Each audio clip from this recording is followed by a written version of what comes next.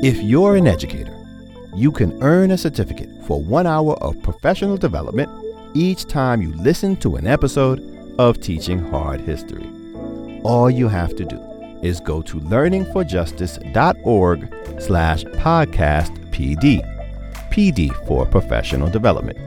Then enter the unique code word for the episode. The code word for this episode is at the end of the show. This is a special opportunity just for you from Learning for Justice.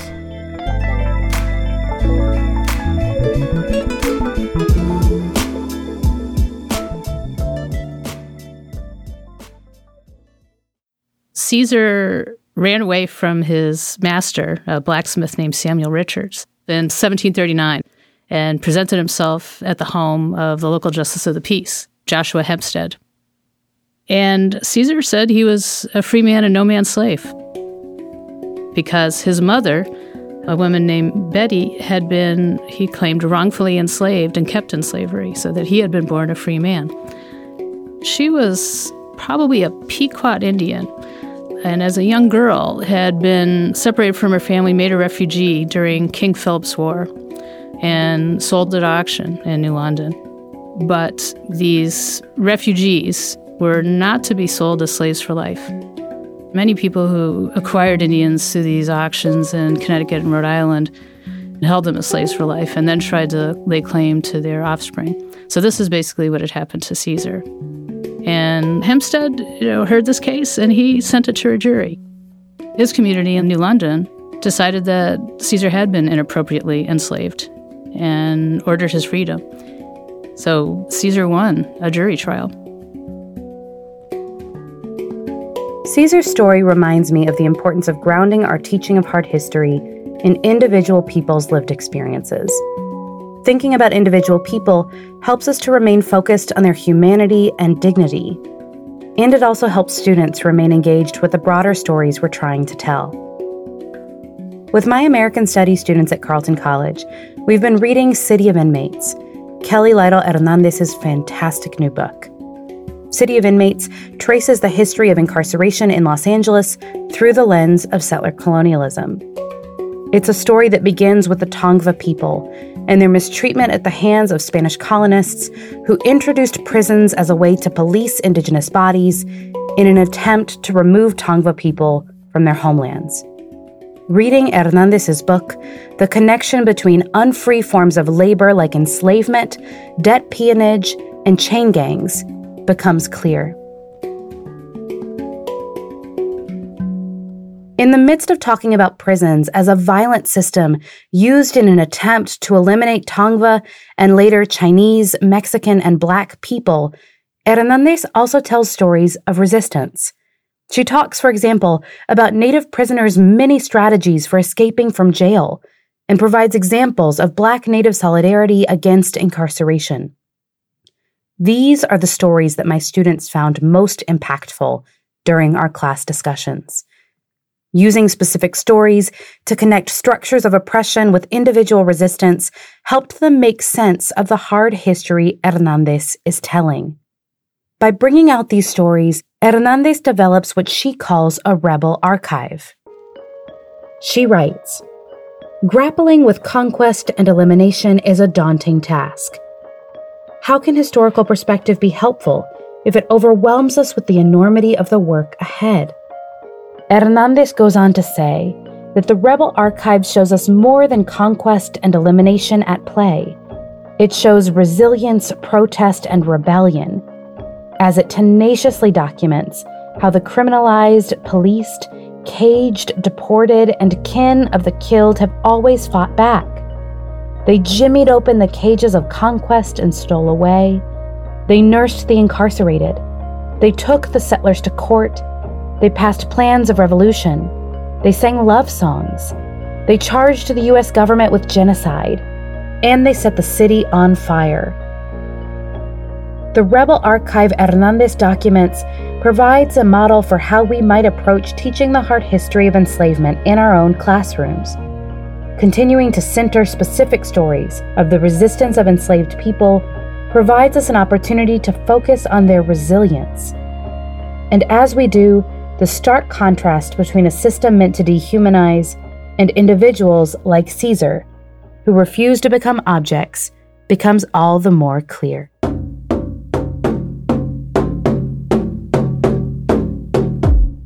I'm Meredith McCoy, and this is Teaching Hard History, American Slavery, a special series from Teaching Tolerance, a project of the Southern Poverty Law Center. This podcast provides a detailed look at how to teach important aspects of the history of American slavery. In each episode, we explore a different topic, walking you through historical concepts, raising questions for discussion, suggesting useful source material, and offering practical classroom exercises. In our second season, we're expanding our focus to better support elementary school educators, to spend more time with teachers who are doing this work in the classroom, and to understand the often hidden history of the enslavement of Indigenous people in what is currently the United States. Talking with students about slavery can be emotional and complex. This podcast is a resource for navigating those challenges, so teachers and students can develop a deeper understanding of the history and legacy of American slavery.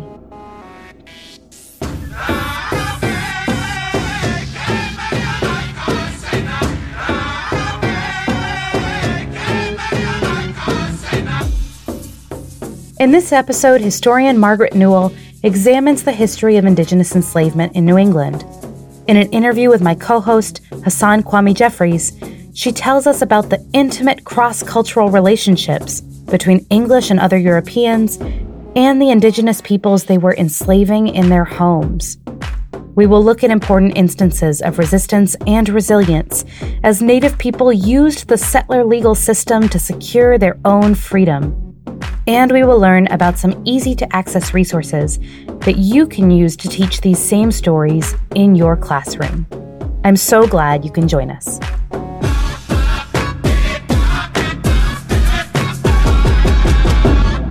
I am really excited to welcome to the podcast Margaret Newell, my friend, my colleague here at The Ohio State University, softball player extraordinaire. So, Margaret, your areas of expertise include colonial and revolutionary history, Native American history. And when we think about colonial New England, we conjure in our mind certain images, a certain narrative about relationships between English colonists and settlers and Indian people. What is that narrative, and what are some of the problems with that? One of the really pernicious narratives is the eradication of Indians from history, the assumption that they're sort of there for the pilgrims, but they just go away. They cease to exist. They're overwhelmed by European technology, by European disease, by European superiority, and they just sort of disappear. The Indians are, in fact, essential to the survival of the colonial project and to the success of the colonial project, both for the kinds of voluntary help they gave and for the involuntary help through slavery. Slavery is another testimony to the continued presence of Native Americans throughout the colonial period and their importance in colonial society, even though it's a very negative and involuntary participation. It's a way to restore Native Americans more generally to the story. Including Indians helps us understand the regional differences and the regionality of African slavery in the Americas. In other words, it's a way to move away from the plantation complex as the only site of slavery, to think about other sites of slavery, like the household, and to think about how maybe it was different to be an enslaved person in New England than it was to be an enslaved person in Barbados, than it was to be an enslaved person in Virginia, and how was that different? And to be an enslaved person in Quebec or New Orleans or Santa Fe. What things made it different. Most enslaved people before 1700 everywhere are enslaved Indians. By the 18th century, there's been a big increase in the number of enslaved Africans entering New England, which had been dominated by Native Americans before then. The system of slavery in English America had become extremely developed, elaborate legal codes created within these colonial legislatures in other regions. And there's so much travel, there's so much trade, there's so much engagement that the New England colonial leaders and would-be colonial slaveholders know what the law is in other places, and they want to see their system brought in conformity with the changes they've seen elsewhere. So by the 18th century, the American colonists of English descent had created a full-blown slave system, hereditary slavery, chattel slavery, dehumanizing laws, and the question in New England was whether those laws would end up applying there as well. So they apply some, not others. They really kind of parse the system and make some changes, but resist others, including making slavery hereditary. So it's partly the influence of this global slave trade, these shared practices that are not just English by this period, that are also in Spanish America, French America as well. This consensus, slaveholding consensus. But there's an influence as well between native populations in New England on English populations in New England. In other words, there's a cultural exchange that's going back by the time you get to 1739, century plus, mm-hmm. and a political exchange and allies and conflict. Mm-hmm. So is that influencing some of this decision-making as well? So all through the first decades of colonization in New England, there are a lot of complicated relationships between English and Indians, but many of them are relationships of trade, of alliance, of mutual interests, of communication, of mutual aid and warfare, and of kind of daily interactions. People often think of Indians and colonists as being, living in very separate zones, and maybe they come together in this thing called the frontier. People were in and out of each other's homes all the time. The English settled as close to the Indians as they could.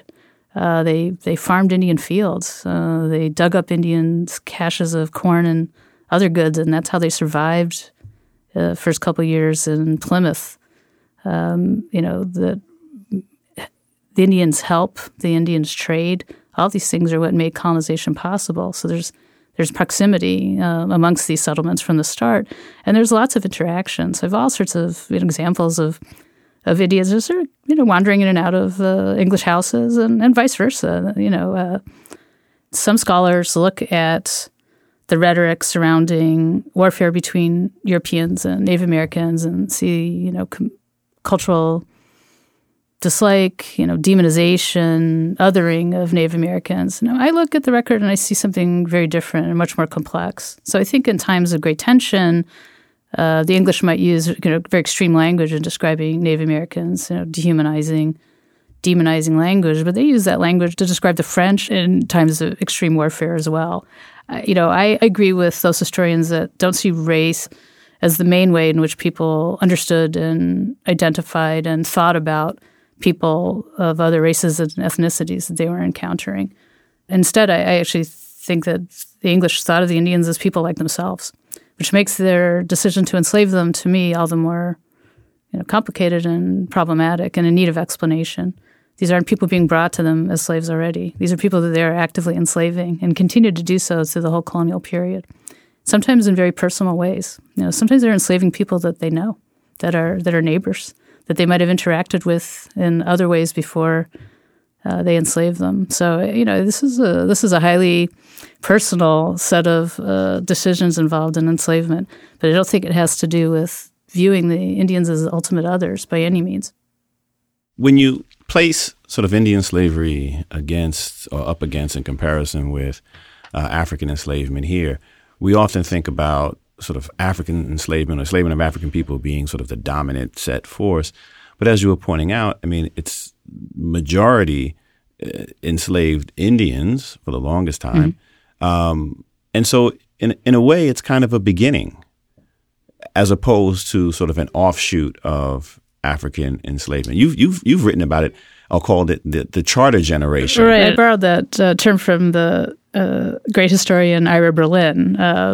For Berlin, the charter generation were creolized, enslaved Africans, people who had acquired European languages and had maybe passed through a number of different slave societies before they arrived in North America.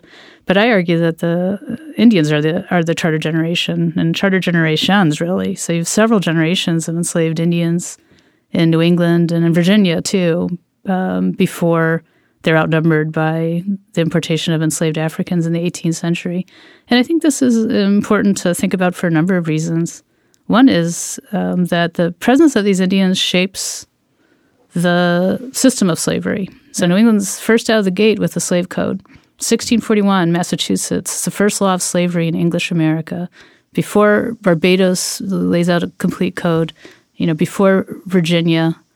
Virginia in the 1640s will begin creating law by law, bit by bit, a code that distinguishes servants of African and Indian descent. But it's going to take several decades before that system's fully developed. So New England's first out of the gate with its slave code, but it's a very vague slave code. The hereditary nature of slavery was not encoded into law in New England, that children would be enslaved after their parents. Doesn't mention race. It really, merely mentions who can and cannot be enslaved. Who can be enslaved? War captives, and people condemned to slavery by the legal authorities. Those are the categories of people who are enslavable. And Indians fit both bills because the colonists had just engaged in a major war against Native Americans in 1637 and 1638, had taken captives, had brought them into their homes. So I think that this law is meant to distinguish Indian captives from the kinds of English indentured servants that had been the main labor source up till then. And that's published, the New England Law Code. The Massachusetts colonial legislature, the various laws that it passes are in published form, and they're actually available on a number of online platforms. The language will be a little archaic, but you could print some of these things out and take them to your classes and maybe put them alongside some of the documents on African slavery in Virginia and so on that you have. You compare those codes, and that can be very interesting. Labor's one of the central challenges facing colonial societies. They can never get enough labor. They always want labor, but they don't want to satisfy those labor demands in a free labor market. They don't want to pay people the wages that they would have to pay them in a free labor market.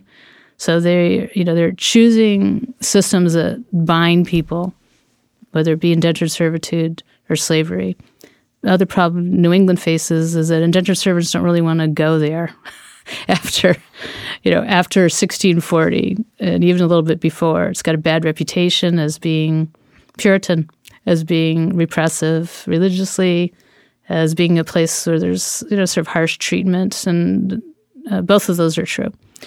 And it's not viewed as a place where one gets rich quickly. So Virginia has a reputation also as a death trap and a place of political oppression, as does Barbados. But in both those places, there are stories of farmer servants becoming rich planters. So I think the dream of escaping servitude and ending up as a wealthy person's more, is sort of more part of the attractive propaganda of Virginia and Barbados.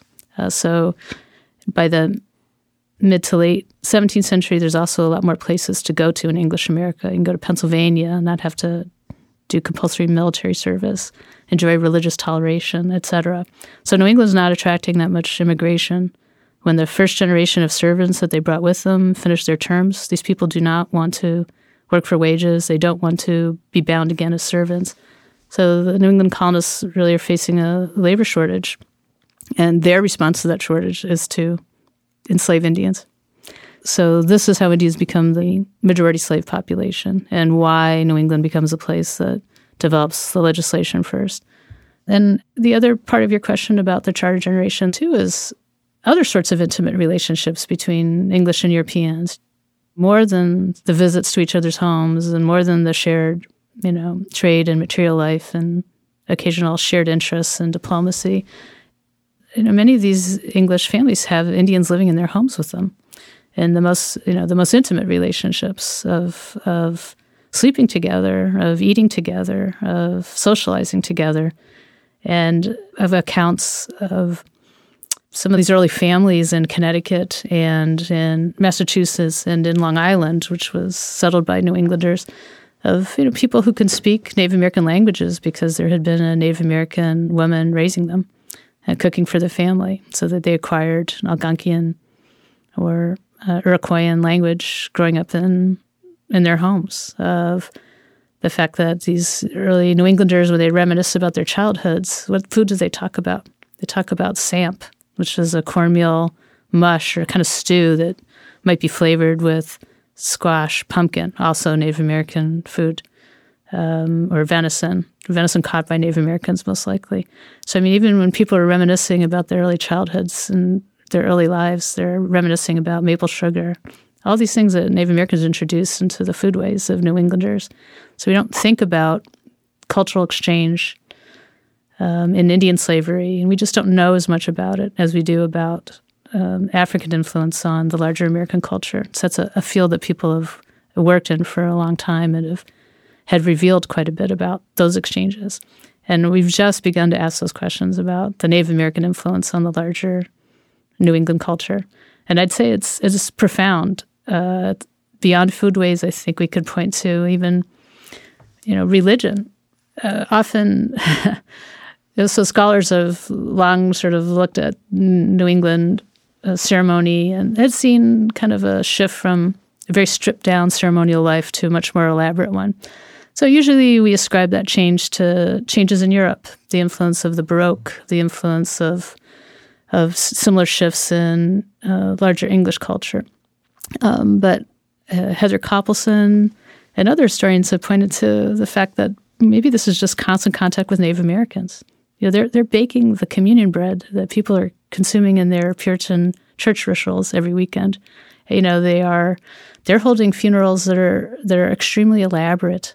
And over time, Puritans start holding more elaborate funerals. Is this because of the influence of the European Baroque, or because they're going to Indian funerals and thinking, there's something spiritually meaningful about commemorating death in a more elaborate way than we have been?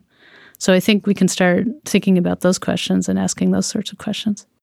The cultural exchange or the cultural influence really has me wondering about what kind of work were enslaved Indians doing in colonial America? Well, the other thing that I think is very interesting about Indian slavery in New England, and I think it's worth talking about in a larger context, is that mostly enslaved were working in households. And in fact, the majority of enslaved people in what would become the United States worked in households. We know much more about plantation slavery because plantations kept better records. But the majority of the enslaved through the Civil War actually lived and worked in households. And their experiences could be very different from the experiences of people in large plantations. Socially, they might be more isolated. They might be the only person of color or one of a couple of people of color within the household. They'd also be living with the Euro-American family in the same household, sleeping in the same rooms, eating at the same table, much more likely to be engaging in daily interaction and intercultural exchange with that family.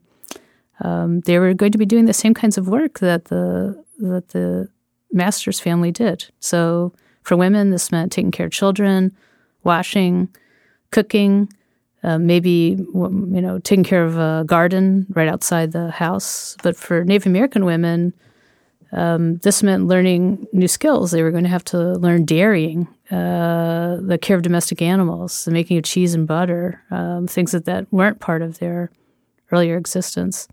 Women were the home builders, the agriculturalists for Native Americans. That was going to have to be men's work for a person enslaved on a New England farm. So this meant lots of changes for men and their work too. They were going to have to become agricultural workers. So that, so people, for Native Americans, this was going to force some adjustments and changes, sometimes very difficult ones, in their expectations about what it meant to be a man or a woman. Men also worked as soldiers, right? So these people who are fighting colonial wars, including the French and Indian War, including wars against Native American groups on the northern frontier of New England. As many as 20% of the forces that colonial militias deployed and the provincial forces, which were more professionalized, they were sort of the in-between a militia and the British regulars. 20% of those forces could be Native Americans at any given time. So they're a crucial fighting force. Some of those people are going to be enslaved. Some of them are going to be free, who are participating as soldiers. They were fishermen. They were the first whalers. So they're participating in very valuable industries. Men and women, enslaved Indian men and women, and free Indian men and women worked in the first ironworks in Connecticut and Massachusetts too. So you might, some basic industry as well. They were interpreters. They were messengers. The English were notoriously terrified of going any more than a few miles from their homes, got lost all the time, really found it difficult to navigate the territory.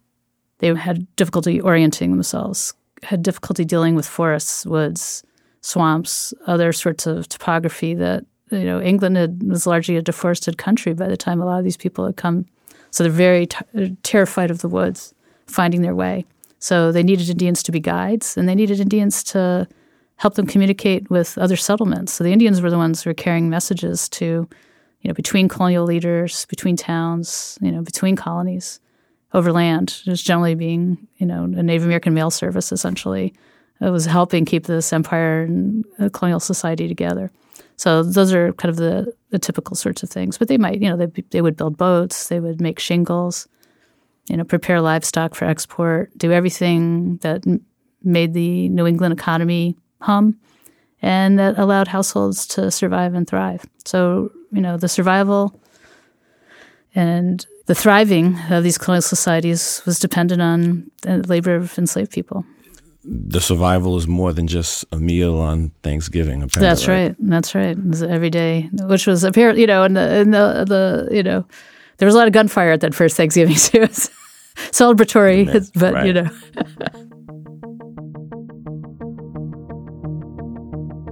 This is Teaching Hard History, American Slavery, and I'm your host, Meredith McCoy. Along with this podcast, you can find our new first-of-its-kind K-5 framework for teaching slavery to elementary students, including 20 age-appropriate essential knowledge sections, over 100 primary source texts, and 6 inquiry design models at tolerance.org/hardhistory. Here's Hassan Kwame Jeffries and Margaret Newell. What's the impact of Indian enslavement on Indian communities? Well, I think the impact was devastating. I think Indian slavery is important to think about for many of the reasons we've already talked about, their contribution to the economy, its role in warfare. It's both a product and a cause of warfare. Of many of the Indian wars within so-called Indian wars in American colonial history have slavery at their root, the desire for captives on the part of the Europeans.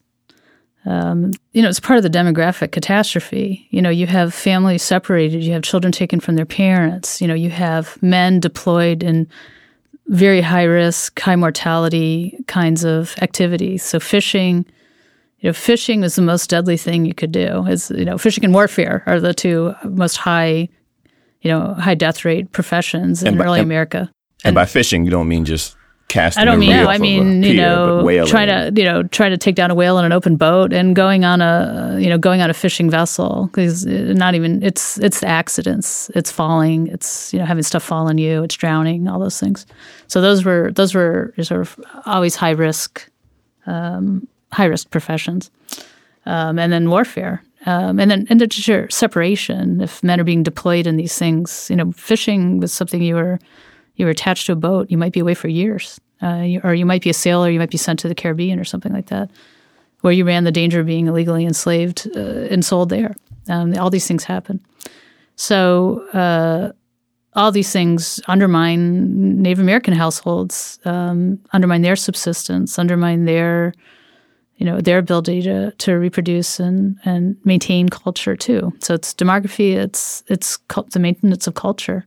It's the maintenance of community and tradition. And for people for whom kinship is everything, is identity, is an extreme central value of their society. So that kinship's just being put under so much stress and strain.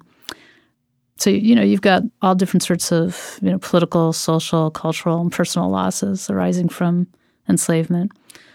But, in terms of the effects of slavery on Indians, it's a story about change over time. Slavery is a constant threat for the free Indians who remain the majority population in New England. The other element of Indian slavery is there's always large populations of free Indians nearby. It is not a situation as with African slavery in the first few generations where most Africans are enslaved. Not all. There's always some free people of color, but most are enslaved. That's not the case for Native Americans, right? There's always substantial communities of free Native Americans, even in the areas of densest enslavement. And of course, there are powerful Native American confederacies surrounding all colonial outposts. The Spanish, French, and English are surrounded by, large, powerful, threatening, Native American alliances with population and power. So, you've got kind of complicated geopolitical situation. So for Native Americans, I think in New England, the threat of slavery is a tool that the English use to threaten entire groups, to push them into alliance, to demand tribute, giant, cash payoffs, to terrorize, individuals and families, to force people off land, to, punish people who are really protesting illegal takings of their land and property or takings of their goods, who might take livestock that have strayed onto their cornfields and are destroying their corn.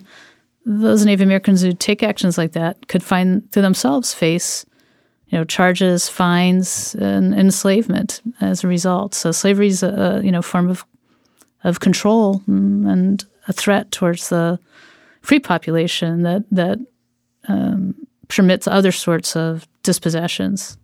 So it's part of this system of colonization.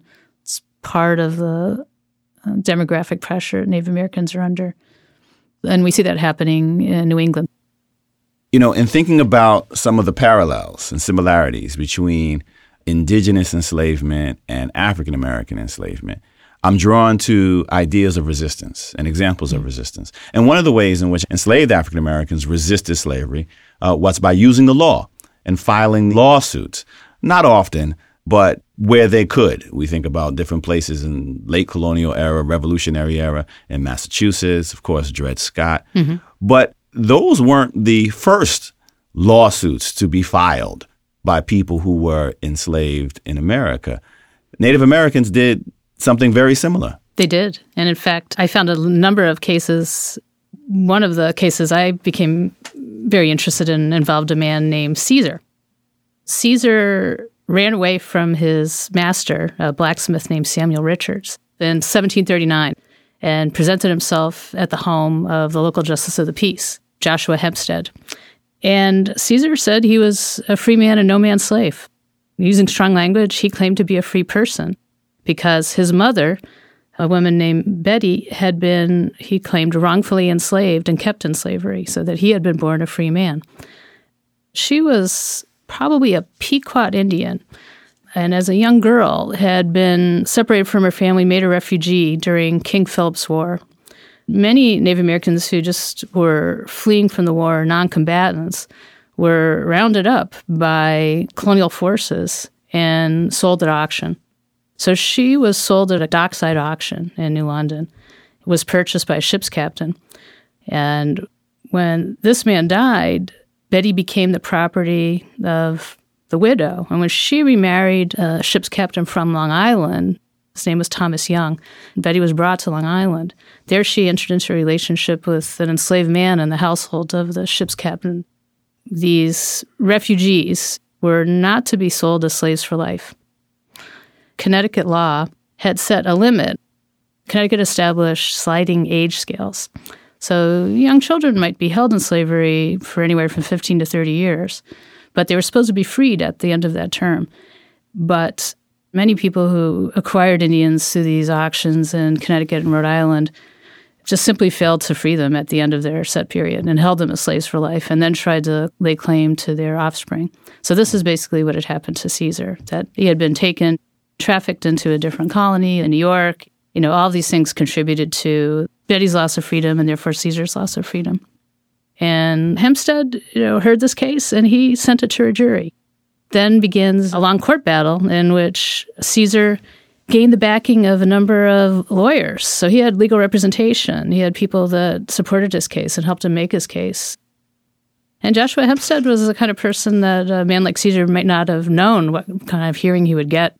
This took place in New London, Connecticut, which was the county that had the highest proportion of enslaved people of any county in Connecticut. So it's a hub of the slave trade. Hempstead himself owned an African slave. He had, as Justice of the Peace, had sold Native Americans at auction because of fines they had received from courts. He had bought Native Americans at auction to work for him at similar auctions, or taken Native Americans as laborers in lieu of his pay. He trafficked in enslaved Africans and sold them to his neighbors. So this was a man, a farmer, a family man, and someone deeply embedded into the economy of slavery, as many of his fellow New Londoners were. And his community in New London decided that Caesar had been inappropriately enslaved and ordered his freedom. So Caesar won a jury trial. His master fought this case vociferously and appealed as far as he could within the Connecticut colonial system, but Caesar remained at large. The Caesar's case and the case of many other people who bring freedom suits is made possible by the fact that enslaved people in New England retained the right to testify in court. And that's a right that was stripped from them in many other slave societies over time by the late 1600s and early 1700s. Many enslaved Africans and Indians elsewhere had lost that right to appear in court. Getting back to your initial point about some of the similarities between Indian slavery and African slavery too, Hassan, is that the other thing I recently discovered about Caesar is that he also sued for reparations. So Caesar sued again a few years later as Caesar Freeman, demanding payment for all the years he had worked for Samuel Richards as an unpaid laborer. And he received a settlement. Whether he was actually able to collect it from Richards is another question. But this case also showed, again, jury sympathy with Caesar and with the illegality of his enslavement. So then, in other words, this was a man who had a sort of standing in the community. He had friends of many races. He had a lot of social capital. And that interested me, too, the idea that many of these enslaved Native Americans and biracial people were really embedded in their communities, and that these communities had begun to question the morality and legality of slavery in colonial America as early as the 1730s and even earlier than that. So should we read into the jury's sympathy, as you put it, as I'm sure some would, as colonial New England being really abolitionist, right? I mean, being at the heart of it, they were really just anti-slavery and just waiting for the moment, and every chance they got, they just freed people. I mean, is that the way we should read? No, I don't think so at all. And just think about Joshua Hempstead. Caesar's case didn't make Joshua Hempstead go out and free, the enslaved African man in his own household. It didn't make him He didn't make Hempstead stop participating in the slave trade himself. And Hempstead kept a diary, which is it's a great source of information about everyday life in New England. And this diary is published too. So for your teachers looking for documents, the Diary of Joshua Hempstead is published. You could photocopy pages and share it with your students. But he also had a long essay about a woman who lived in the household of a neighbor who had been also a child captive of King Philip's War. And when she died, he actually wrote a long eulogy for her. And nowhere in this eulogy did he mention the fact that his fellow Justice of the Peace had kept this woman as a slave and not freed her whole life, even though both of them knew what the law was and both of them know that she should have been freed. And litigation surrounding her children and grandchildren continued for decades afterwards. And so, these people actually, know they're operating in a moral and ethical and legal gray area, and they continue to do so. So what I'd say that Caesar's case shows is a shifted opinion, and that's exemplified by the jury verdict and also by the lawyers who represented him. So I think there's a group within New England society. It's starting to question slavery, and they're putting together arguments, and they're sharing arguments and strategies with one another. But this is a movement that enslaved people are pushing themselves, that communities of color are pushing and initiating, aided by a small group of English colonists who also are starting to question slavery more broadly. So, it's the beginning of what's a slow process. What's interesting is that these sorts of freedom cases, like Caesar's, like others that I found in this period, that many of them make it to the colonial legislatures. The colonial legislatures were the courts of last appeal. They were sort of like the Supreme Court. And in Connecticut, in the era where suits like Caesar's are being appealed to the colonial legislature, there's a tremendous debate over these cases at that level. And they really don't want to rule. They don't want to make a decision because there's a sizable population that not only wants to keep slavery, but wants to make it harsher. They wanted to bring New England slavery into conformity with the way slavery was practiced by then in Virginia and Barbados and elsewhere. They want to strip the enslaved from the few rights they retained, like the right to bring cases to court, for example. And they want to lay out that the children of enslaved people will be enslaved after them. These are areas that remained vague or unspecified in New England law. But there's also a faction that doesn't want to do these things. This doesn't really want to abolish slavery, but feels that because the majority of the enslaved had been Native Americans, and there were still many Native Americans implicated in slavery, that they are uncomfortable with going all in and creating a slave regime that will strip these people of humanity and make it a perpetual system. So those are the factions that I see battling. And the result is non-decisions, is a recognition that people are being abused within this system in violation of the law. But at the same time, there's still a desire not to engage in the kind of most nakedly exploitative aspects of slavery and to encode that into local law either. So I'd say that's that's kind of the spectrum that I see in operation. And these are English colonists who will be very uncomfortable with any law that implicates Indians in anti-miscegenation laws. They might go along with laws prohibiting intermarriage between Africans and English, but they don't want that law to include Indians. So this is also an anti-slavery movement that's maybe parsing ethnicity a little bit and maybe be more comfortable with laws that dehumanize Africans and less comfortable with laws that are dehumanizing Indians in these situations. So. And what's driving that? What is driving the need to distinguish between Native Americans and Africans in this situation? I think it's partly demography. The 18th century is the high tide of importation of enslaved Africans into the English colonies. So this is really transforming the demography of slavery. And it loops back to the jury in Caesar's case and why they sided with him. I think a century of cohabitation is influencing those jurors in the courtroom that freed Caesar. But I think some of those sentiments and feelings had been there from the earliest encounters with Native Americans. There's a long court case involving a woman named Betty Cohees. This man on whose land she lives, Christopher Champlin, is trying to get control of Betty's labor. Ultimately, he's actually trying to enslave this free Indian woman, and she fights this effort over a period of a decade. He's trying to enslave her for her husband's debt.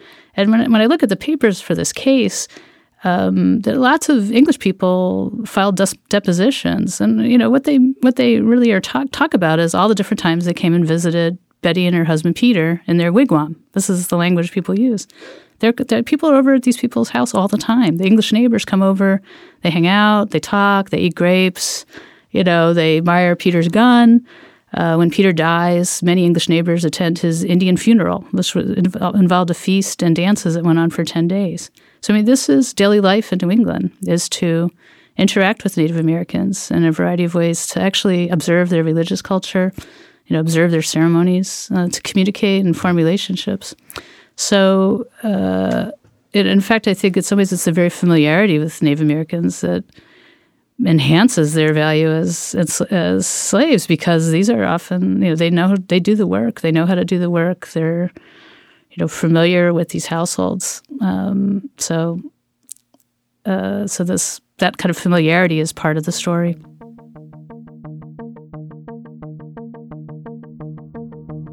This is Teaching Hard History, American Slavery. We can see in New England how the desire for cheap, bonded labor was tied to early colonial interests. To understand more about the systemic role of slavery and colonialism and its modern-day permutations, be sure to listen to Episode 2 of this season, Indigenous Enslavement Part 1, with historian Christina Snyder. Again, here's Hassan Kwame Jeffries and Margaret Newell. The question that came to mind as you were talking was about thinking as a teacher, the ways in which teachers can use law in this colonial era in New England in comparison and contrast to teach about Indian slavery. And we talked about Caesar and filing the freedom suit. And I'm thinking about, as you describe these pressures that Native American communities are under, and obviously if you're an enslaved Indian, you're under an extraordinary amount of pressure as well. But pairing the two, this consistent pressure, and yet we see these cases, these examples of resistance. What are some of the other ways in which enslaved Indians are resisting, and free Native communities may be resisting the enslavement of their people as well? Well, a little earlier I mentioned this case of Betty Coihes and how I got a lot of things out of looking at her long legal fight to avoid becoming an involuntary servant or slave of the Champlain family. Not just that she had lots of different sorts of relationships with English neighbors, but also that she paid a terrible price for fighting to protect her own slavery. She basically bound her two sons to another English neighbor who provided her with legal advice and legal support and allowed her to pay and maintain this case. So, a sad outcome. But at the same time, she did everything she could to maintain touch with those boys.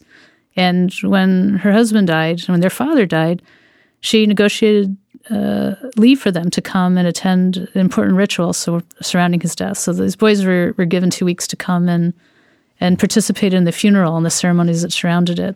And I found other examples of people negotiating with their owners similar sorts of things. So there's a man in Massachusetts in the 17th century who negotiated the right to go visit his wife for a couple of weeks every year. Now, the contract specified that if he overstayed, he would lose this privilege. I mean, these negotiations also are ways of maintaining control over the situation. There's a cost to the negotiation, but the negotiations to me suggested ways in which the Native Americans articulated what was important to them, which was family, and really worked to try to protect and preserve language in ceremonial life, religious life, and kin ties. So parents made titanic efforts to try to stay in touch with children and family members who were taken away from them or were enslaved.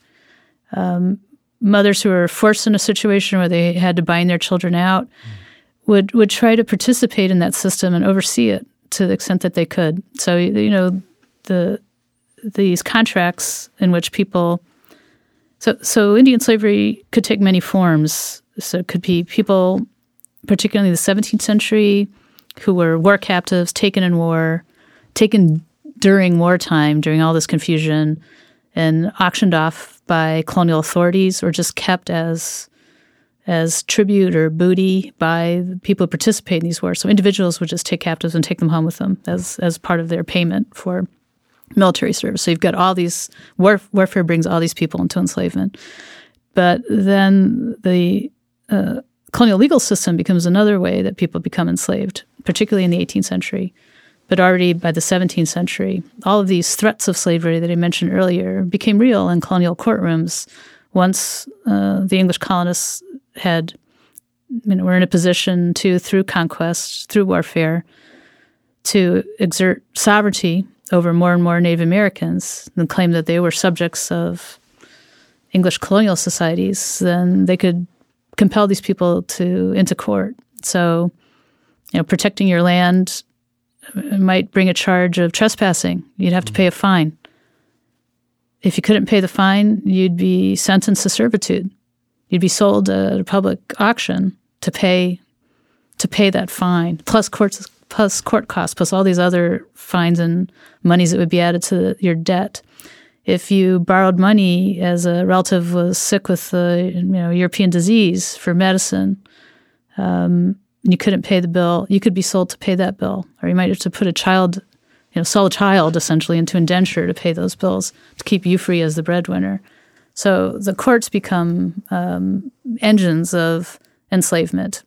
And these become almost entirely racialized situations. So in the 17th century, some English people might be sold to pay these sorts of debts. And by the 18th century, it's much less common to see that happening for the English. So it's really, people of color who are being sentenced to servitude by the courts. So under those circumstances, I see parents just making sure these contracts have a beginning and an end, that they provide for the children, so that the children, that there's something in those contracts about food, about apparel, about good care, about training, about literacy. So you can tell the difference between a contract in which a parent's not present and a parent is present.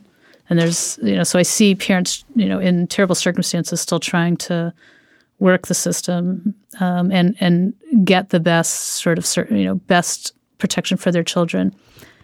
Parents who have had to, parents of children who have been bound into service, the children are bound into service.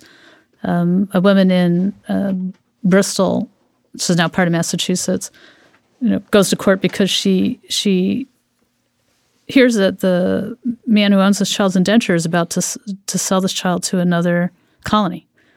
Now, once you're out of the locality, anything can happen. So, parents trying to sue to just prevent sale of their children outside of the colony, to keep them close where they can help them and sort of protect them from all these abuses that could occur. So, those are ways that some forms of resistance. Other forms of resistance are involved the classic damage to tools or the modes of work. People sometimes run away for short periods of time, just sort of take breaks. They tried to retain some control over their own social lives and created spaces of sociability. So they could be attics. These are sort of almost little private taverns that were kind of known, particularly in urban areas, but in rural areas too. Back porches where people could go get a drink, but also socialize with free people of color, fellow enslaved Indians and Africans, and working class English people. English colonists would also show up at these group activities. So there were areas of sociability and sometimes places to carve out independent life. People created households and got married, and through relationships tried to carve out some independence and to resist slavery that way. I've also found more violent forms of resistance of infanticide, of child murder, of arson, and other kinds of ways that the enslaved resisted slavery. How about flight? Yes, definitely runaways.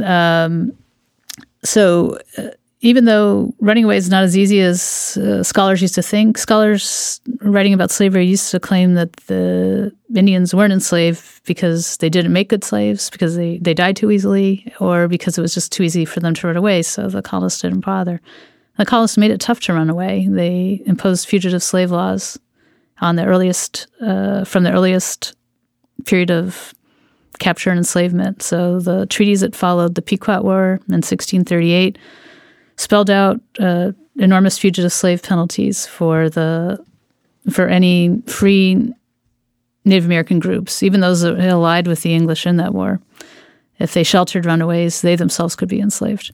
So they went after runaways. So they sent, interpreters. They went out, got local contacts to go try to find these runaways.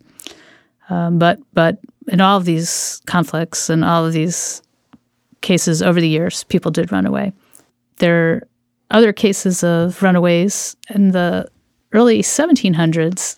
The New England colonies, sort of thwarted in their ability to take captives, enslaved Indians in the Northeast, began to import Indians from other areas in which English colonial expansion involved slaving and the slave trade.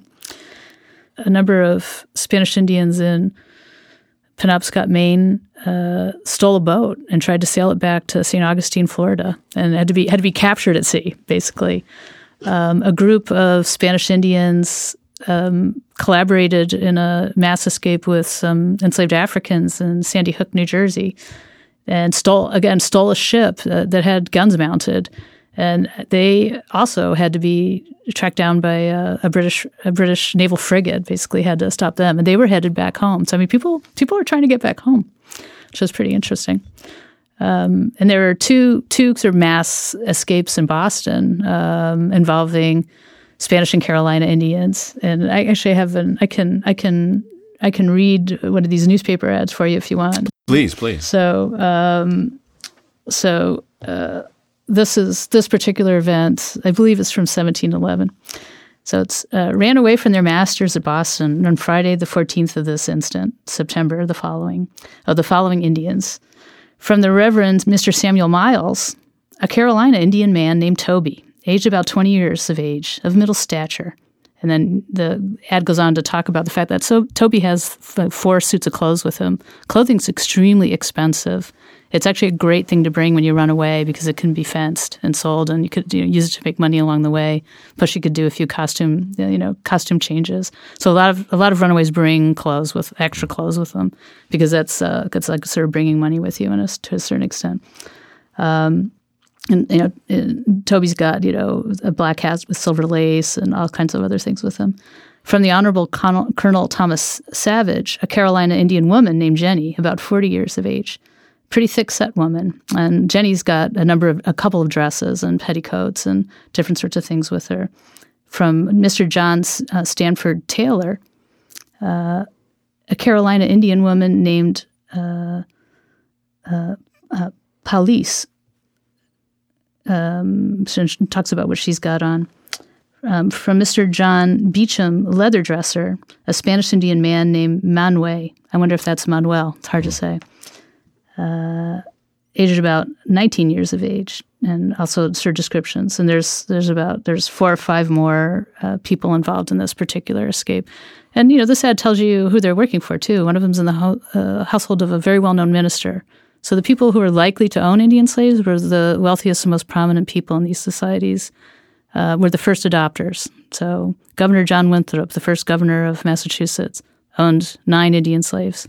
Has them in his draft will. Massachusetts, established in 1630, he's got 9 slaves by the time he drafts a will in 1639. He's got 4 different estates on land that had been Indian land, and he deploys these people amongst these different estates. So the same thing's true in the 18th century. It's Samuel Miles, the well-known minister. It's Thomas Savage, also an important figure in colonial politics. It's the tailors. It's the leather dressers. So this also gives you a sense of what these people might have been doing in these households. The newspapers also tell me what skills people have, and give me a sense of what kinds of work people are doing, and show me that by this period, Native Americans know how to do dairying. They're advertised as knowing how to do dairying. They're advertised as knowing how to do the kinds of needlework that European people expect. So they bring not only their own skill set of management of resources unique to New England, cooking resources, hunting resources, medicinal resources. They bring this huge skill set to these households, but they've also acquired all these new skills. And there's lots of examples of these sorts of activities. So even in the period in which enslaved Africans are becoming a majority slave population, about a third of the runaway ads from the era of newspapers in New England involve enslaved Indians. So they're also part of that group, and they're running away with other people. They're combining forces with enslaved Africans in some of these escapes as well. It seems in so many ways that those ads can be really useful in the classroom because they're so telling. Mm-hmm. I mean, not only destination, people trying to go home, who they're running away with, age, what they're taking, but then also who's placing the ads, as you mentioned, right? Sort of that demographic population. It seems like all of this taken together offers a different narrative, not just of sort of the experience of Native people in New England during this era, but really the experience of what New England was during this era. I mean, that's what I'd like to convey, on a number of fronts. I just think our image of the household in early America has to consider the variety of people that were living in these households and that were interacting with these households. So I think restoring a sense of the multicultural quality and multi-ethnic quality of these towns and households and their relationship and really their comfort with these relationships. Now, slavery is not an equal relationship. So some of these relationships are mediated by the extreme hierarchy and oppression of slavery, but they're still maintaining other sorts of relationships with people of color, with people of different ethnicities in their communities, and I feel like there's been a literal whitewashing of the New England story of its economic success, of the culture, of religion, et cetera, that I think restoring a more accurate portrayal complicates that narrative quite a bit. And like I said, I think we're just at the beginning of teasing out what of how the various influences come together and what the impact of these various influences were. I think at the most basic level, I'm an economic historian at heart, so I tend to look at material things, and it's really revised my sense of wealth and the origins of American wealth and prosperity. That I think really talking about a giant transfer of wealth in land, and wealth in labor. So from Native Americans and from African Americans to your American population. So that's an important part of the story, as well as these other sorts of complicated relationships. And we haven't really talked about another important relationship that emerges out of slavery, and that's the relationship between Native Americans and Africans. So I mentioned earlier the kind of demographic pressures that slavery and enslavement put on the Native American population in New England. And one of the things I mentioned about was the men's absence and their deployment in these really dangerous activities. And, male captives were more likely to be killed in warfare as well, or just summarily executed. Not all, but some. So the ratios between men and women in these Native American communities become very distorted. So there's a lot more women than men.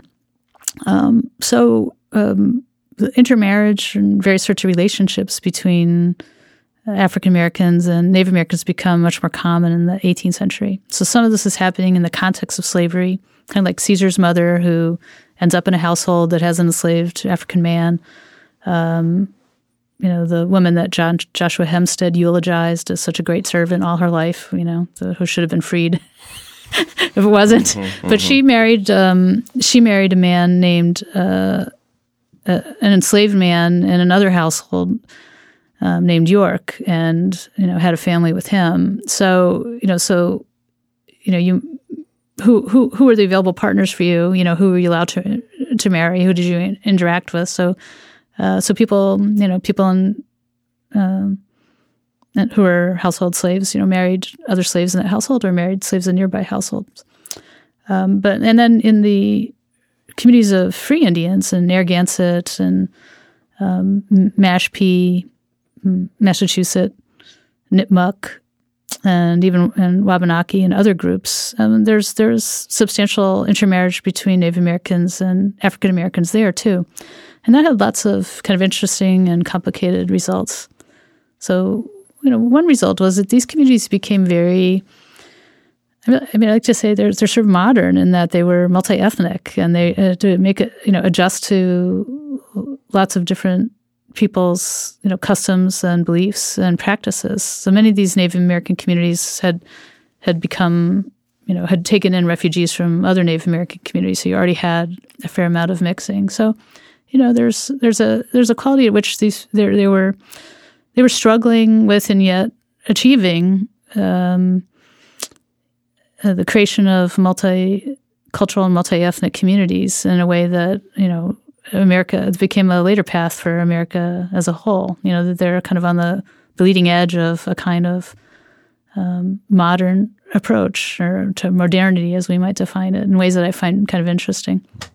But another consequence was that the children of these unions might be at high risk for enslavement. So children of a union between African American and an Indian sometimes would be just held as slaves or taken as slaves by a master, even if the mother was a free Indian, if the father was a slave, the master would try to keep that child. And they were often Rhode Island. There's a little bit of difference within New England in terms of slave code and slave law. So Rhode Island, after this giant mass enslavement of people in the context of King Philip's War, Rhode Island banned the further enslavement, the subsequent enslavement of Indians. So people violated this law all the time. But one way they tried to get around it was just by claiming that the victims were African or biracial. So, being biracial puts you in a kind of legal limbo in Rhode Island. And none of the other colonies had any laws against enslaving Indians. So, as the population is becoming more African, as the population of the enslaved is becoming more African, any association with Africanists put people at greater risk. So I see, people are just getting kidnapped. So there's a girl named Sarah Chalkham in Rhode Island. And somehow she ended up she probably was an indentured servant, but she might actually have just been the child of a servant in a household in Rhode Island. And she gets trafficked in what had to have been a kind of plot. It's involved four different very rapid exchanges with people who knew each other from Rhode Island across Long Island Sound to Connecticut. And in the last exchange, sold her as a slave for life. A very elaborate contract that went on and on about what it meant to be a slave for life, and it was in perpetuity, and so on and so forth. So this girl's transformed from a free person to a slave by human trafficking. That's really a lot of similarities with what we see today. And it's possible she didn't realize. She thought she was an indentured servant and was supposed to be freed at a set time. She's in this household of a shopkeeper in New London for a couple of years, and then I think she probably realized she was not going to get freed when she hit the age at which servants were usually freed. So she ran away and went back to her community in Rhode Island. And her mother was sort of a known figure in what was called the Indian town there. And she brought suit that she explained this history and brought suit. And Rhode Island was a colony with a very high proportion of slaves, Indian and African. And the section where the Indian town was the place that had the most plantation-like operations of any place in New England. So there were people there that owned dozens of slaves that engaged in large-scale production of livestock. There's even some tobacco growing there and in Connecticut. I mean, so these were the people that were closest to the planter society of Virginia at the time. So slavery is very, very much enmeshed in these communities. These are communities that are really starting to put the crunch on both free Indians and free Africans in lots of, in lots of ways. They're just trying to prevent free Africans from keeping livestock. They're trying to prevent slaves from visiting other people's houses. I mean, all these laws are being passed at the local town level. They're trying to prevent Africans and Indians from mixing socially and creating social and space for exchange. Native Americans are still holding markets and big trade fairs. They're trying to keep Africans from showing up at these fairs and so on. And at that moment, this girl, shows up in a courtroom and tries to sue for her freedom. And she wins. I mean, again, unexpected, in the bastion of slavery, the Justice Court takes her case, sends it to a jury. Jury says illegal enslavement. And they go back and shame and humiliate all these people in Connecticut. So I mean, this is a multi-colony case. There's court hearings in New England too. She wins hands down completely, even after these other people, kidnappers in New London, appeal. And she sues for reparations too, and is also awarded reparations. So and it really, I mean, these reparations cases just expose all of the seamy kinds of trafficking and show me she's not alone. I mean, how free people were turned into slaves in this society through really just outright kidnapping. And if the neighbors didn't do anything about it, if nobody protested, if the victims didn't have, the language skills, the money, the legal aid, you needed money to bring a court case. So Sarah, once her former master appealed, her New London master appealed, she had to post bond. I mean, she had to post a lot of money for, to be able to fight these cases. So, you had to have support to really make these cases work, which is why the cases don't represent the average. They're unusual cases of victory, but think of all the people that, aren't showing up on the historical record, who weren't able to bring these sorts of cases because they don't have the resources to do it or the support. And I have plenty of evidence of other people for whom, they cannot resist these kidnappings and they become enslaved, in an act of in a kind of a personal act outside. They haven't been condemned by a court or anything. I mean, so this is how slavery is working in a place like New England. It's working in a very personal way, and it's the state's failure to protect and intervene. So sometimes the state is causing the enslavement, it's selling people into slavery, it's participating to bolster the system. It's not really intervening to enforce its own laws and protect people in other ways, because the people who are tasked with law enforcement are the ones who are enslaving people and owning the slaves.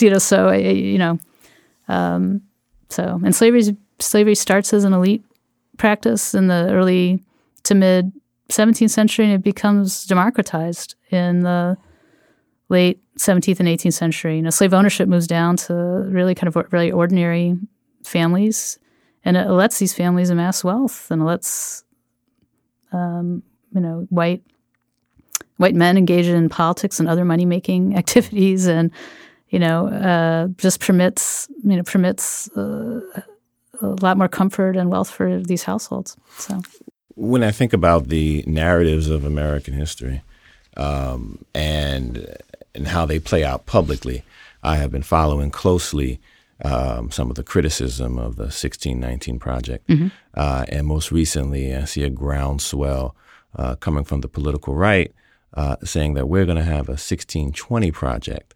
And it's all going to be about sort of New England and the cradle of democracy. Mm-hmm. It seems that they're going to be in for a rude awakening if they really dig deep into looking for a slavery-free society, if you will. Yeah, no, I think that's that's the story about all these colonial societies adopt slavery. I mean, it's just, no matter, even the ones that come in, we're going to do it different this time.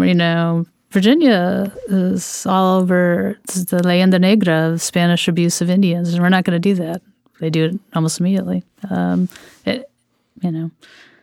New France, the colonies of South Carolina and Georgia, which initially are set up to exclude slavery, buckle very quickly. And it's often really what the locals want that prevails. And what the locals want is to bind people's labor. So it's a very interesting and very sad seems to be the colonial, essential to the colonial project. So, the 1619 people were also tried to launch the House, the House of Burgesses as the first elective representative body kind of went by the wayside as part of that celebration too. Yeah, no, I'm ready for 1620. And I think these are complicated stories. Absolutely. It's like, this is the thing. The democracy did emerge. These are societies with courts and procedures and so on. I mean, that's all to the good. It was only who gets to take advantage of them and what right. What are they used for? That they're only as good as the people that occupy them too. Right. So. Slavery is one of the biggest and most important threads within the narrative of American history. So in a sense, acknowledging the presence of Native Americans in that narrative then brings Native Americans more generally into the larger narrative of American history in ways that they really aren't involved in much history teaching. Native Americans tend to come in at the beginning and then they're not, they don't really come into the narrative too much after that. They might pop up here and there, but they're not in a kind of sustained way. So, integrating the Native American story into the story of slavery is not just historically appropriate, but I think it's a way to, consider Native Americans as part of what is, an essential and formative thread in the creation of America. And finally, I think it's important to understand the ways in which Native slavery shaped the slave regime, because that in turn, shaped the regime in which Africans entered and, meant different sets of experiences. And then the arrival of enslaved Africans changed life in dramatic ways for Native Americans as well. Right? So, Taya Miles has a wonderful recent article where she talks a little bit about settler colonialism, which is this idea of Europeans trying to replace Indians, seeking to replace Indians by, bringing in population to settle the land and replace the native inhabitants. And, she said enslaved Africans occupy this sort of complex position because they're sort of the tools of settler colonialism. They're not the people, in power in these situations.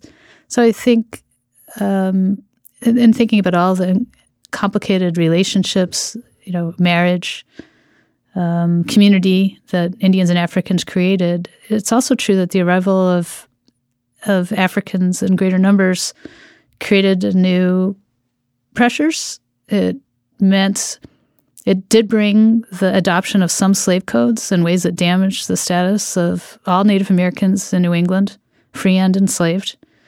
And it pushed the relationship and the categorization and the way people thought about differences amongst people push it more in a direction of the creation of racial hierarchies.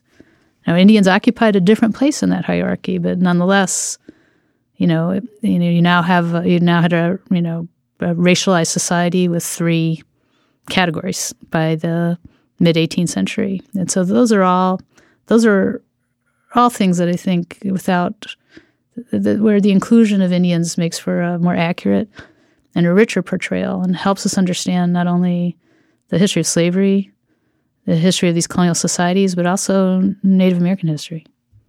Margaret Newell, I can't thank you enough for taking the time out to share these wonderful thoughts and insights and observations. It certainly has me rethinking the entire narrative of this early history. So thank you so much. Oh, it's been my pleasure, Hassan. Thanks for the great questions. Absolutely.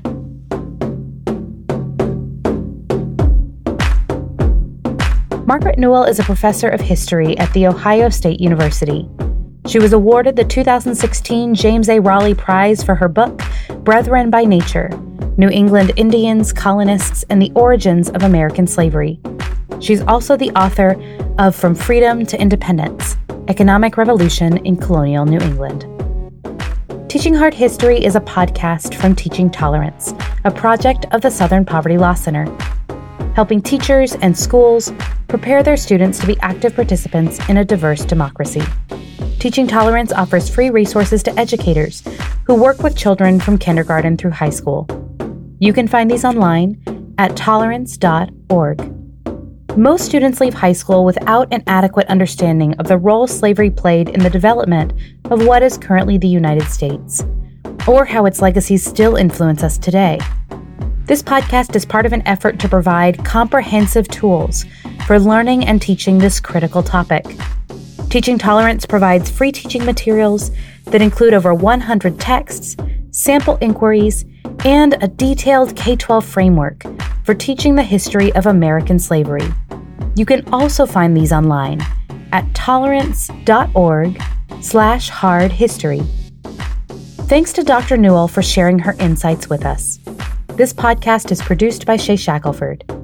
Russell Gregg is our associate producer, with additional support from Barrett Golding. Gabriel Smith provides content guidance, and Kate Schuster is our executive producer. Our theme song is Different Heroes by A Tribe Called Red, featuring Northern Voice, who graciously let us use it for this series. Additional music is by Aaron Zim and Chris Zabriskie. If you liked what you heard, please share it with your friends and colleagues, and then tell us what you thought. You can find us on Facebook, Twitter, and Instagram. We always appreciate your feedback. I'm Dr. Meredith McCoy, Assistant Professor of American Studies and History at Carleton College.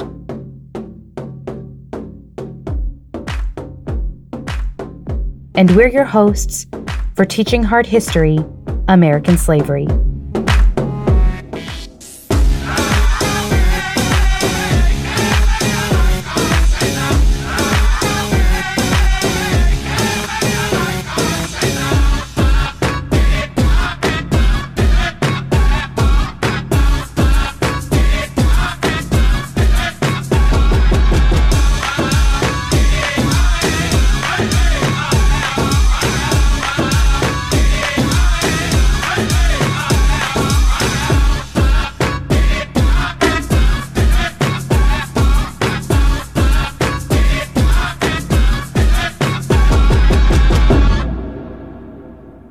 Now that you've listened to this episode of Teaching Hard History, you can earn a certificate for 1 hour of professional development. Go to learningforjustice.org/podcastpd. PD for professional development. That's podcast PD, all one word. You can also find a link in the show notes. Then enter the unique code word for this episode, interaction, all lowercase. Thanks for listening.